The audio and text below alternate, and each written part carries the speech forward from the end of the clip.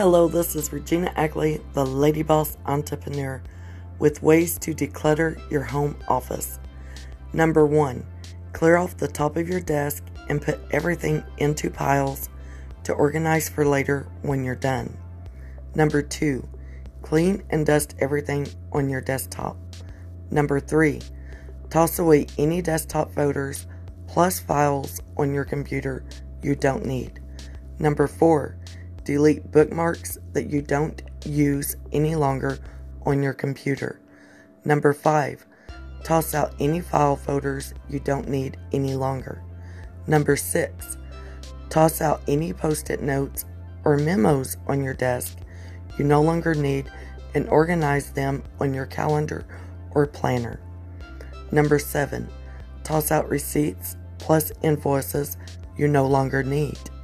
Number 8, toss out writing utensils like pens, pencils that don't work any longer.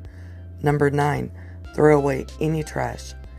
Now you're ready to put things back where they belong and have a tidy home office area. You can print off my PDF at www.ladybossentrepreneur.com. Just click on Downloads.